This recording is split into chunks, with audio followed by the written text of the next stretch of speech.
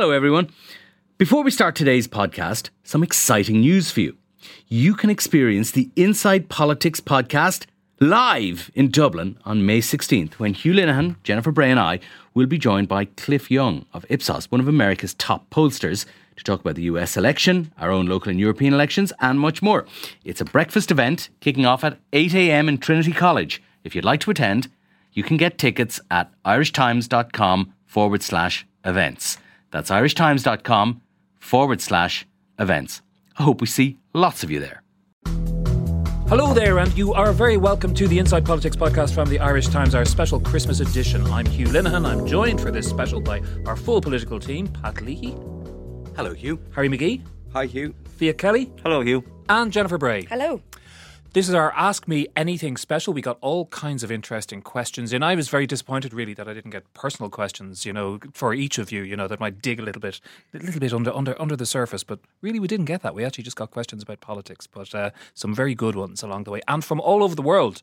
The very first one is from the other side of the world. Hi, my name is Timothy. I'm from Melbourne, Australia, and I love the podcast. It's my favourite way to learn about Irish politics and Brexit. Merry Christmas to you all. I have two questions. Who do you think will be the Taoiseach after the next election, and why? Secondly, Irish politics has changed a lot over the past decade. There's been important referendums and elections that have changed what kind of country Ireland is. How do you think Ireland will change politically over the next decade, and why? Thank you very much, and have a happy new year. An easy one to start, Jennifer. Yeah. Who's the next Taoiseach? Honestly, I think probably the next Taoiseach will be Micheál Martin. I think that Fianna Fáil have shown that they have the edge this year so far. Now, anything can happen in election campaign. They're dynamic events. Anything could be around the corner. But for the time being, now the opinion polls, they're all kind of uniform, showing that the two parties aren't that far apart. But really, it's the government on the defence, and they're on the back foot. And if you look at the results of the local elections, you look at the result of the European elections, you look at the results of the by-elections, it was Fianna Fáil that came out doing pretty well, especially in the by-elections when they added two TDs to their Dáil collection. So I do think he has the edge, and I think he knows it, to be honest. But anything could happen. But that's my take. Vic. I'm going to immediately cop out and say it's too close to call, because I think it's not just the performance in the election; it's what comes after, and they are so very evenly matched in terms of their first preference support, as we saw in the local elections, which are probably the more accurate barometer of where we are rather than the by-elections, but it's a very poor turnout. So there'll probably only be a couple of seats between them. I'd say they'll be fighting to get whoever gets higher in the 50s in terms of seat count. And then, as we've seen, the jostling starts for the post-election negotiation. So we've seen the Taoiseach repeatedly say now that he will not prop up a Fianna Fáil-led minority government if Fine Gael have no seats. So I think there's a dynamic that has to play out after the election. And could you see, for example, where Fine Gael has two more seats or one more seat than Fianna Fáil, and he just point blank refuses to do anything that would lead to a Fianna Fáil minority government, in effect bullying the smaller parties to come to his side because they won't want to face a second election. So I think the process might be it might be a quicker process than last time in terms of government formation, but it might be a bit more fraught. Harry. I actually don't think it's going to be that close, and I think Fianna Fáil will be the next primary party in government. I think Micheál Martin will be the Taoiseach, and I base my thinking on this. Even though they are close in the national opinion polls, just the way that our electoral system works its way out will favour a party that has most to gain at the margins in terms of winning the last seat, and Fianna Fáil has much more potential in terms of the next election. Of course, circumstances can change, and Fianna Fáil can shoot themselves in the foot. But at one stage, maybe about a year ago, Fianna Fáil looked like they could make a potential 12 gains or more. I think it's probably somewhat less now, but their potential for making gains is much stronger than that of Fine Gael, particularly in Dublin. And allied with that, there are two or three brands that are beginning to lose their value with the electorate. The first is Sinn Féin, which will lose, maybe not as much as we thought, following Eoin Ó Broin's heroics on behalf of Mark Ward in Dublin Midwest. But Sinn Féin are going to lose seats in the next election. There's no doubt about that. They're going to lose before we even start because of constituency changes and because of defections and what have you, and because of retirements. Secondly, I think the independent brand will be much diminished after the next election. I think they probably reached almost a high watermark in 2016. And then the far left parties, as we saw in the by-elections and also particularly in the local elections, will also struggle for relevancy in terms of a message to the thing. So when you look at it constituency by constituency, you look at Fine Gael's potential for gains. And in Dublin, there are very few. Perhaps Dublin Rathdown, maybe Dublin Midwest. But their difficulty is that the Greens are so strong in Dublin that potential Fine Gael gains will be negated by Greens coming in and stealing their seats. Even on a bad day, I think Fianna Fáil could win 3 or 4 extra seats in Dublin. And then if you start looking around at other constituencies, Longford, Westmeath, Louth, Cavan Monaghan. I'm not sure about Longford, Westmeath. I wouldn't discount Fine Gael getting. Sure, no, but look. This is a guess game. Oh yeah, of course. Yeah, so we're looking at the potential. No, for it's gains. science. And Kerry. I think Fianna Fáil have far more potential for gains. Okay. And the thing is, when you looked at the British election system, it's so neat. You know, if the Tories are 5 points ahead in the polls, they're going to get a whomping majority. Even if Fine Gael were to gain 3 or 4 percentage points nationally, it might not be any good to them because that might be happening in Dublin. And to gain extra seats in Dublin, it needs a huge surge in support in Dublin if it's going to take extra seats. Pat. Well, I disagree with very little of what's been said so far, but I'm going to give a qualified answer. I think if the election was held tomorrow, I think Micheál Martin would stand a considerably better chance of being the next Taoiseach than Leo Varadkar. But the election won't be held tomorrow. It will be held in a context as yet undetermined, and it will be held after a campaign that is inherently unpredictable. So, and I think in the course of that campaign, and one of the lessons I think to take from the recent British election is that it is the big things that tend to matter. Okay, small things can trip up governments, but it is the big things that matter. And Brexit and the economy are 2 big things, and they will be big advantages for the government over the course of the election campaign. So I think it depends against what background the election is fought, and it depends how that campaign proceeds. And I think Leo Varadkar has the potential to have a very strong campaign, but he also has... there's also the potential there for that campaign to go badly off the rails for him. I think for the first time since the 1980s, we will have a real head-to-head, leader against leader, 2 big beasts, and I think that will dominate the course of the election campaign. So, to recap, I think if the election was held tomorrow, I think Micheál Martin would win. When the election is held next year, either February or in May, I find it very difficult to predict because the margins, I think, will be so tight down to a few seats, and therefore the last seats in a handful of constituencies, a few dozen votes in a few constituencies maybe, and that's impossible. But call it, Pat. Put your arse out the window like we have. Well, call it, Pat. I've called it. I think Micheál Martin would be the Taoiseach in an election right now. As to how that campaign will take shape over the next... And it depends how the campaign is called. Right? So one of the debates that's happened in the lead up to the Christmas break was, when will the election be held and what context will it be held?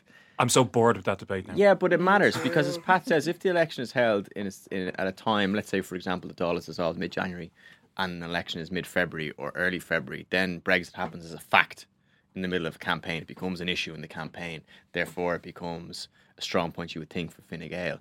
So while this is boring, there's quite serious strategic thinking going on behind this. And that makes a difference.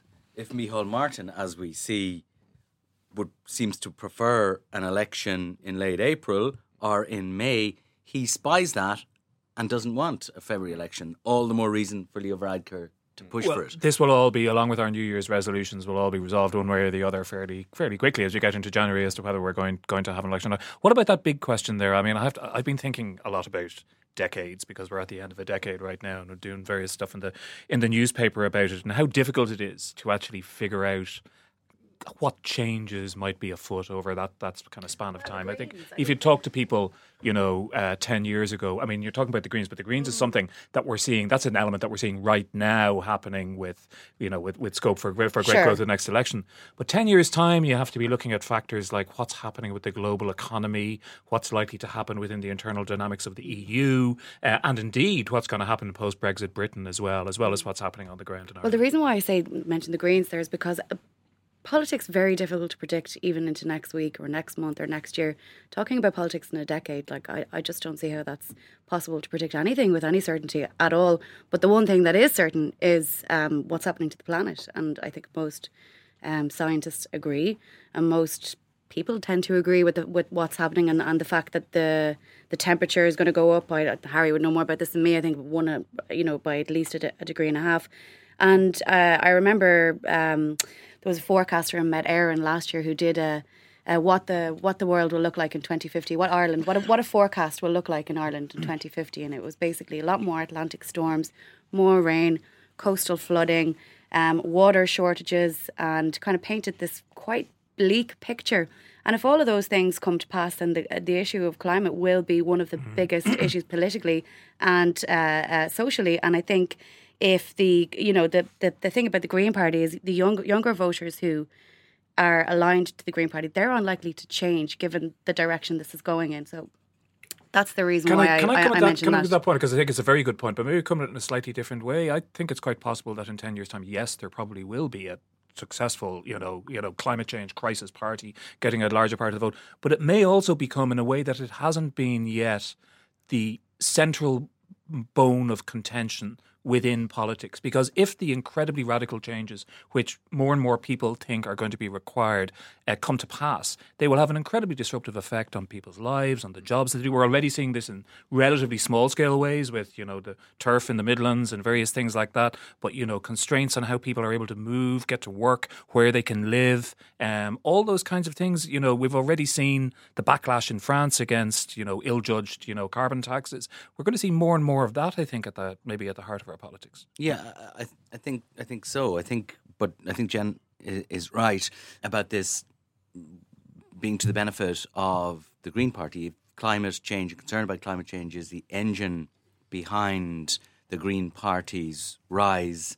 I think that engine will continue to rev. But traditionally, what happens in Ireland is that the big centrist catch-all parties of government assume the agenda of the smaller parties, and I think we'll see that happening. So I don't think we'll see the Greens become one of the big parties in the way that, say, they appear to be doing in a lot of European countries. But I do think we will see them in government, and I think we will see their agenda form the basis of programmes for government into the future. Isn't the reality, though, that, look, we could talk about the next 10 years for the next 10 hours, but we have a lot of other questions to get through, is that it's going to increasingly dominate the EU agenda, and then the questions of how effective the EU is, which have been raised by Brexit and by various crises and ongoing crises in places like Italy, are going to become more and more. So when we talk about Irish politics, we'll actually be talking about European politics, because that's what's going to drive... We're talking about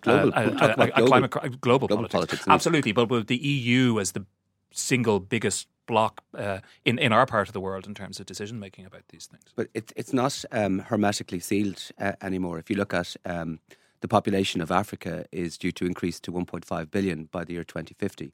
So you're going to get this phenomenon of mass migration is going to continue at a pace. And I think they will try to prevent it, but at some stage I think they're going to have to cede to it in some ways.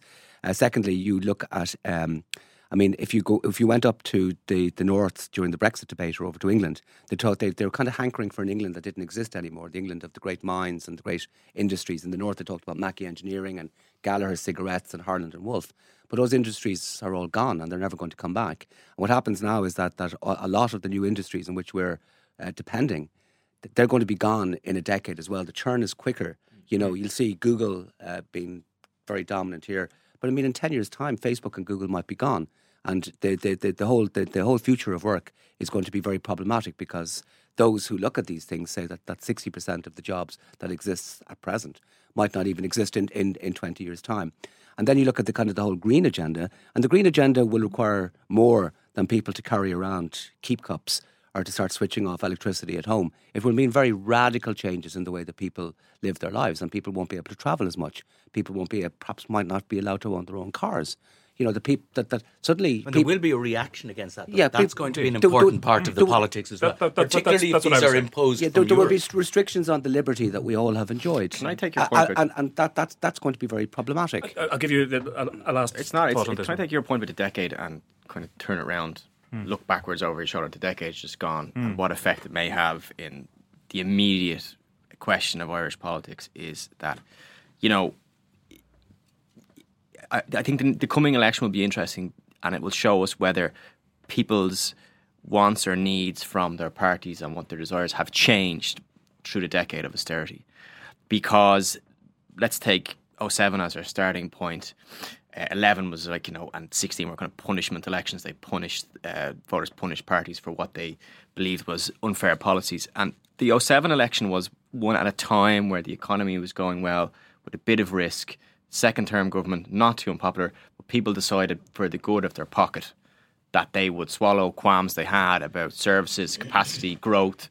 Like the problems then were transport, infrastructure, childcare, very, very kind of redolent what we have now. And I think the next election will tell us whether the Irish electorate has changed through the decade of austerity, whether they're willing to do the same thing in 07 in 2020, or whether they're willing to go, well, actually, you know, maybe my pocket and economic growth and, you know, my own self-interest is not the most important thing. Maybe there needs to be an importance on services, you know, the wider infrastructure. I think that's going to be a really interesting question of the next election. That's really interesting, and obviously it goes beyond the next election. It goes, you know, for years to come.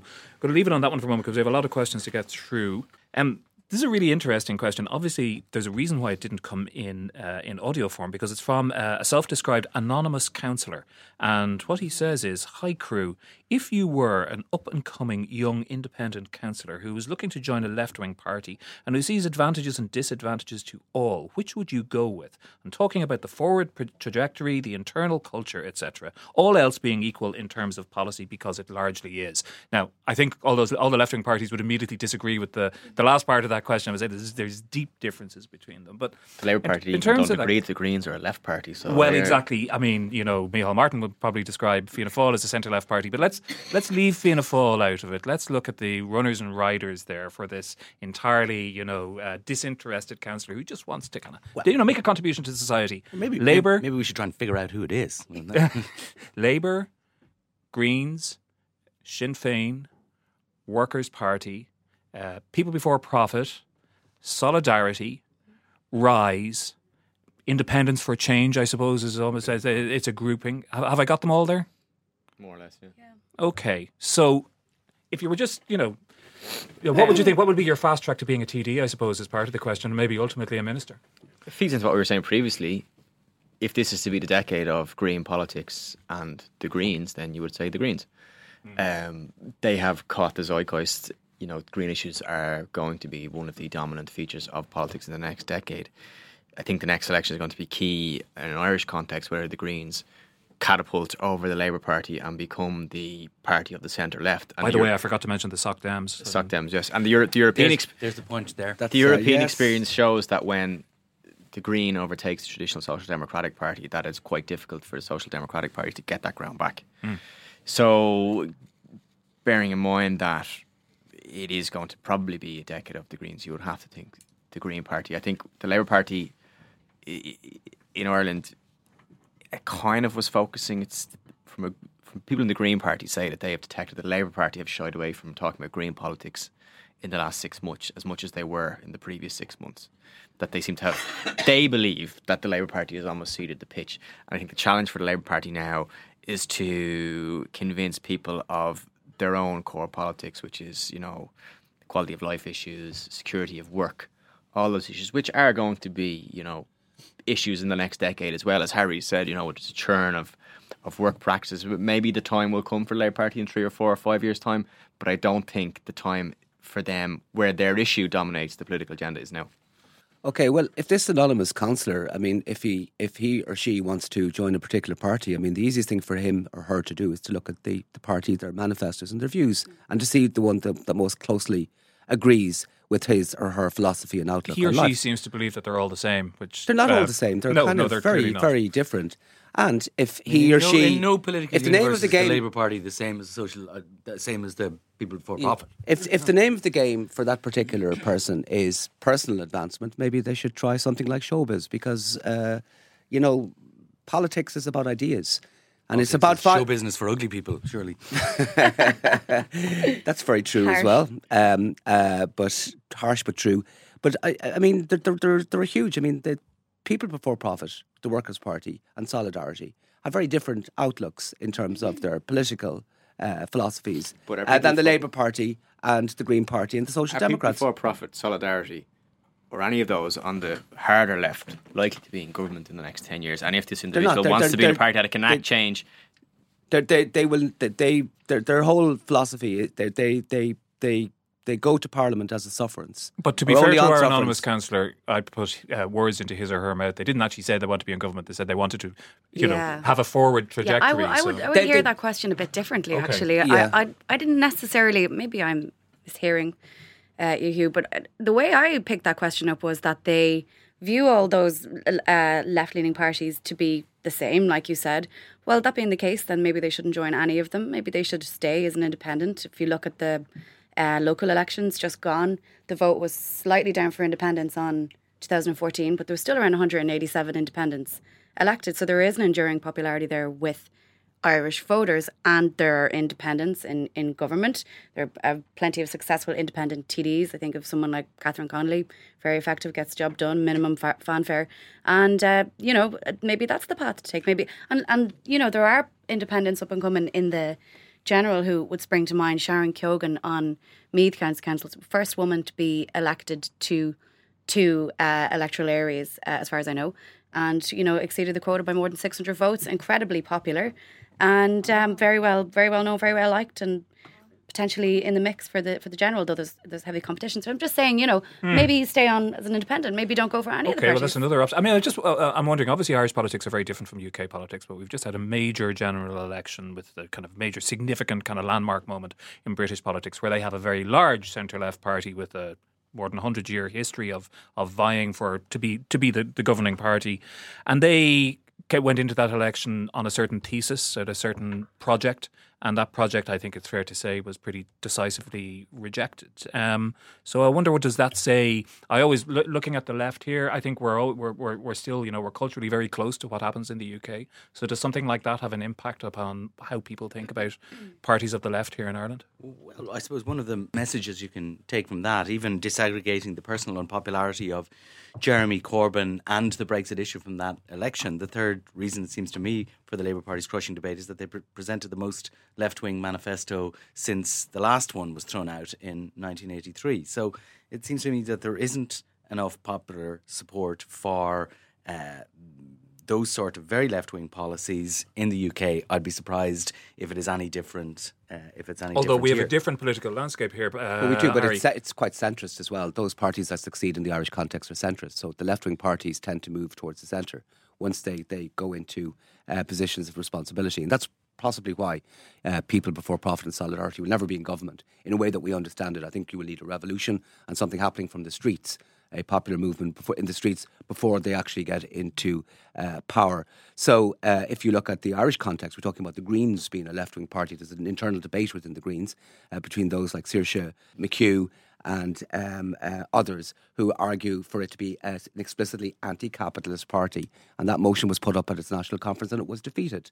And the party is against neoliberalism, but sure, aren't we all against neoliberalism? So I'm sure there's somebody in here who isn't. The realistic centrist tendency in that party has dominated. And the same with the Labour Party. I mean, there were radical elements within the Labour Party in the past. It had its own militant movement, but the party has become increasingly centrist over the years. It's still left of centre, but it's social democratic now. It's not a socialist party as we understand it anymore. Not in my view in any instance. And the same can be said for the other parties, the smaller parties, the Soc Dems and others. The Soc Dems, my note on this question is not the Social Democrats anyway, because I think it's been one of the things that we've seen over, you know, the last 2 years has been the failure of the Social Democrats project to take off. There was a lot of hope and maybe bluster in some circles after the two referendums, the same-sex marriage referendum, the abortion referendum, that the Social Democrats were going to bring in all these young, many of them female campaigners, but as a political project, it simply hasn't taken off. It seems to me to be pretty moribund. Well, let me actually the chance yet for in a general election. You know, they did okay in the locals. Relatively speaking. Let me actually take a question on that, because we had a question from Aidan about that. So going into the general election, I'm wondering what the panel thinks the prospects of the Social Democrats are and what they might need to do to gin up more support? So yeah, Fiach, I mean the Soc Dems project, as Aidan points out, did okay in the locals. Not so well in the by-elections. Is there a sense of drift and internal division as well? Yeah, I think Jennifer's written extensively about this, that there is a drift and division anyway between the I suppose Soc Dems parliamentary operation, which is Catherine Murphy and Roisin Shortall, and the person who was seen up until now probably as their best hope of gaining a seat, who was Gary Gannon, Dublin Central. I think if you look outside that pool, you would give Cian O'Callaghan perhaps a chance of taking a seat in the general election on the basis of their local election results in that area of Dublin and the fact that he has an established track record. Outside of that, it's really, really hard to see how or where they make gains. They're struggling to make an impact nationally. In fairness to them, their motion of no confidence, well, it clearly was a tactic designed to get attention for their by-election candidates. It did have an effect. It kind of was a clarifying point for the parliamentary arithmetic, but they really are struggling to break through on even the issues they want. Like, so they've made a big issue of the National Maternity Hospital. That has run its course, largely speaking. Now it's hard to see them attaching themselves to other issues that may be able to allow them to make an impact in the election. What do you think, Jennifer, as Vic says? You've probably written more about them than anybody. Yeah, I mean, I was talking to someone yesterday within the party just about kind of their plans and their prospects, and they were quite blunt actually about it. They were kind of saying that actually what the party needs to do is be a bit more ballsy. The motion of no confidence was a step in the right direction, and I think they're going to continue. I mean, obviously, as Fiach said, it was designed to gain attention for their by-election candidate, but you know, it was an important moment, and it did kind of show how shaky the government was, and helped to move things on quite a bit. So I think they're going to. I'm not saying they're going to do more of that, but certainly to basically, I suppose, be more ballsy, like the person inside the party said to me, and make more of an impact. And instead of talking about the same things in the Dáil, to try and branch out a little bit more. I don't know whether the issue of the leadership, I mean, that might come up in the next year or so, depending on how they do in the general election. There is a school of thought that the leadership are out of touch with the grassroots. That could become an issue. That there's a grassroots, some of which was sort of energised by the two big referendums, and they identify with quite a lot with those sort of cultural identity issues and social identity issues, and that's not necessarily exactly fits with Roisin Shortall and Catherine Murphy. Yeah, I mean, some of this could just be attributed to growing pains of a new party. They're not that, They're not really growing, though. Anyway, what's the justification for having the Social Democrats being a separate party from the Labour Party? Can anybody tell me? Personality clashes. There you go. And voters aren't interested in that, and they won't respond to it. They could amalgamate and call themselves the Social Democratic and Labour Party. Watch that space. Anyway, we'll move on to another question. This is quite a pointed one. It's not an audio. It's from Aaron McAlorum. And Aaron says, can you compile a candidate list of current journalists who may become media advisors in the next government? Also, is there a way back to journalism for those that made the switch over during the 32nd Dáil? So that's a two-pronged question. Of course, we know Aaron well because he works for the aforementioned Social Democrats and is known as the Leinster House. And Social Democrat. He's listening to this. So listen, this is the thing. I mean, let's be frank about it. This is a thing that comes up quite a lot of the time. There's a lot of criticism on social media, for what that's worth, that journalists who jump the fence pretty easily. We've had it with Sarah Barden, who used to work with us. Dear departed colleague. Indeed. And there are many others. I mean, maybe you could tell me how many former political journalists currently are working for political parties, just roughly. Are there a lot of them? There's journalists, aside from political journalists working for political parties, a lot of them are journalists going back 10, 15 years who made the jump 10, 15 years ago and are still in there. I'm thinking of the government press secretary, other people who are around the Taoiseach, the deputy government press secretary as well, the other government press secretary too. It is a common occurrence, and it's not new. It's been happening for a long, long time. And, people get... Is it happening more at the moment? No, I don't think so. It's happened for the last 10, 15 years. It's always happened. The accusation, I think, accusation's always been there.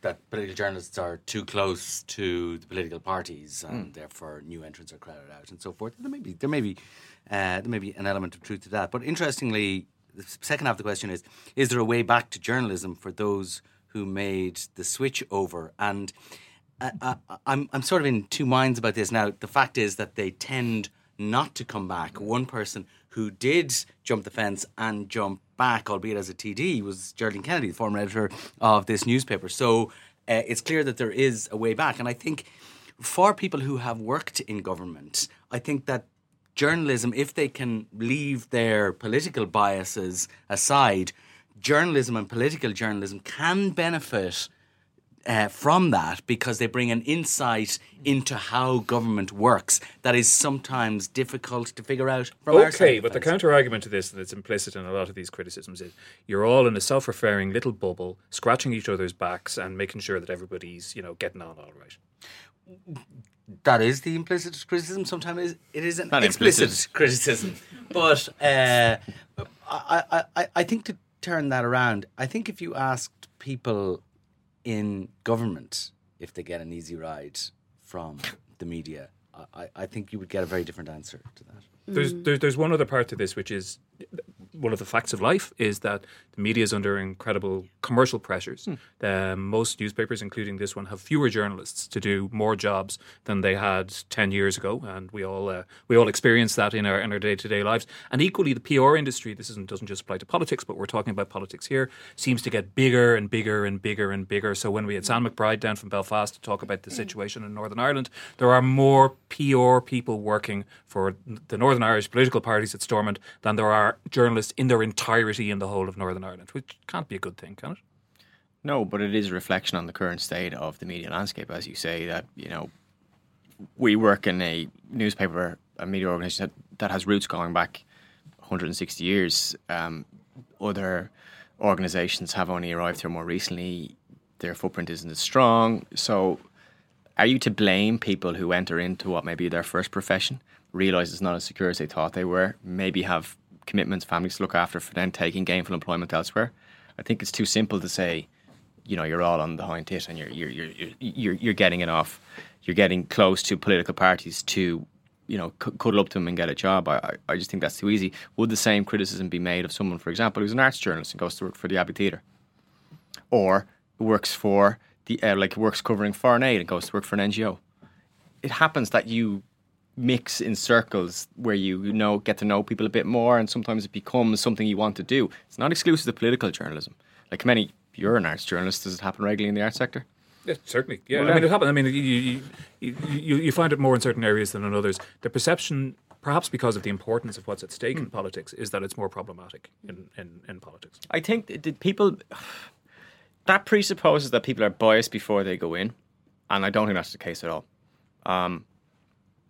I don't think you can identify any of our colleagues who have made the jump and say, I detected them writing about a particular issue, a particular person for a set number of years, for a long, long time before they made the jump. I don't think that's really clear. I can't see that. Also, from the point of view of a politician, if he's getting favourable coverage from a particular journalist, then the politician is much better off leaving that journalist where they are rather than taking them out. Politicians often say that. I've heard politicians say to myself, well, why would we take X person? Because they're giving us great coverage. That's what I've heard that said by TDs, sure, that person's giving us great coverage. Why would we bother trying to hire them? Right, we'll leave that one there and we move on to our next question. Dear Inside Politics, with an election coming up, I have wondered about something for years and I'd like to have it finally answered. When a surplus is distributed, how does this happen? Is it an average of the second votes, or is it a percentage, or do they individually take a vote and distribute it? And if so, how do they pick which of the votes to distribute? If you can answer this, it'll stop me from annoying about it in the next few months. Thank you. That question was from Roisin O'Hanlon. Pat, do you want to put Roisin's mind at rest over the next few months? There's a formula, which I won't read out because it's rather complicated. But what happens when somebody is put over the quota? There may be the last bundle that puts them over the quota.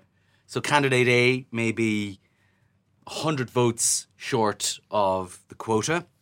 The elimination of candidate B may bring candidate A over the quota, but the bundle of votes that goes from candidate B to candidate A may be 200 votes.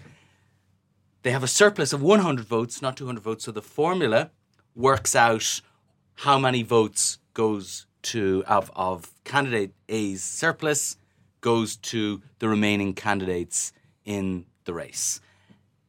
It's one of the random parts of the system, because clearly the bundle of votes that has put candidate A over the quota is not candidate A's votes. They're coming from candidate B, and they may be from a different party, maybe from a different geographic area, may have particular benefits for the other candidates that are in the race. But that's how it's done. There's a formula. Clearly, this is deeply unsatisfactory and just strikes at the heart of the whole concept of proportional representation and indeed democracy itself. Because, if I get 10,000 votes, I'm going to go my numbers a little bit bigger. If I get 10,000 votes and then somebody puts me over and I get 12,000, so I've got a surplus of 2,000. Really what should happen is all 12,000 votes should be counted and the distribution figured out and then divided by 6 because 2,000 is 1/6 of the total. And that's what should be done. And the reason we don't do it is because we're too lazy / inefficient / technologically backwards to do it. Well, if you did it with electronic voting, it could be done instantaneously. Yeah, but that would not be as much fun, Hugh. And I think as a country, we decided that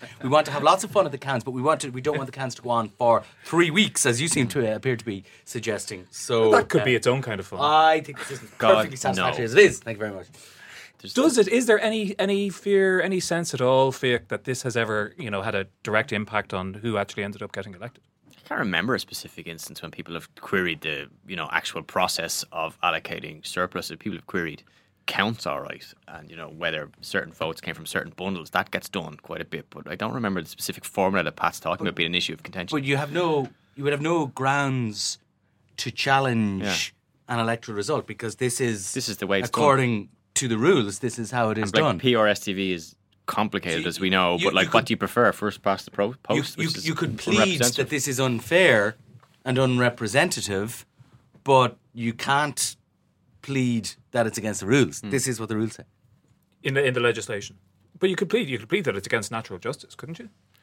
You can take it to the court if you like, but they are the rules, and so the rules. After the 3-week count, Hugh then wants to spend a month down in the High Court into the public hearts by dragging it all the way to the Supreme Court. One of the things you told me about this, Pat, is that maybe the European courts too. Lay litigant off this with electronic voting, as I say, you could calculate the thing precisely and pretty much immediately. But when electronic voting was introduced on a test basis in 2002. They didn't do that. They just replicated the old system. Because the old system is set down in law. And the new system which they were trialling had to be run on the same, in accordance with the same laws as all the other counts in the country. I'm deeply dissatisfied. I agree, Pat. There was no fun in that. When you seen the videos of when it was announced, and it was no crack. Right. I'm deeply dissatisfied with this. I can see myself take myself off to the High Court. But anyway, why don't you just come down to a count centre in the next election first before you do that? We can arrange that. Yeah. Yes, there's nothing, your enthusiasm when you walk in the door to Tally's wanes at about 7 or 8 o'clock at evening when you're down to your last baggage jellies, and you've exhausted every conversation with every party official and tallyman you can possibly do. Yeah, we can fix you up with some tallyman who will explain the whole thing to you at great length. That's the best offer I've had in 2019. Anyway, you like going to Donegal, don't you? I do. Yeah, they've good tallies up there. All right. Listen, that's the end of this particular podcast. Thanks to Harry, to Pat, to Fiach and to Jennifer. We're going to do some more questions in another podcast coming up next week. But until then, thanks for listening.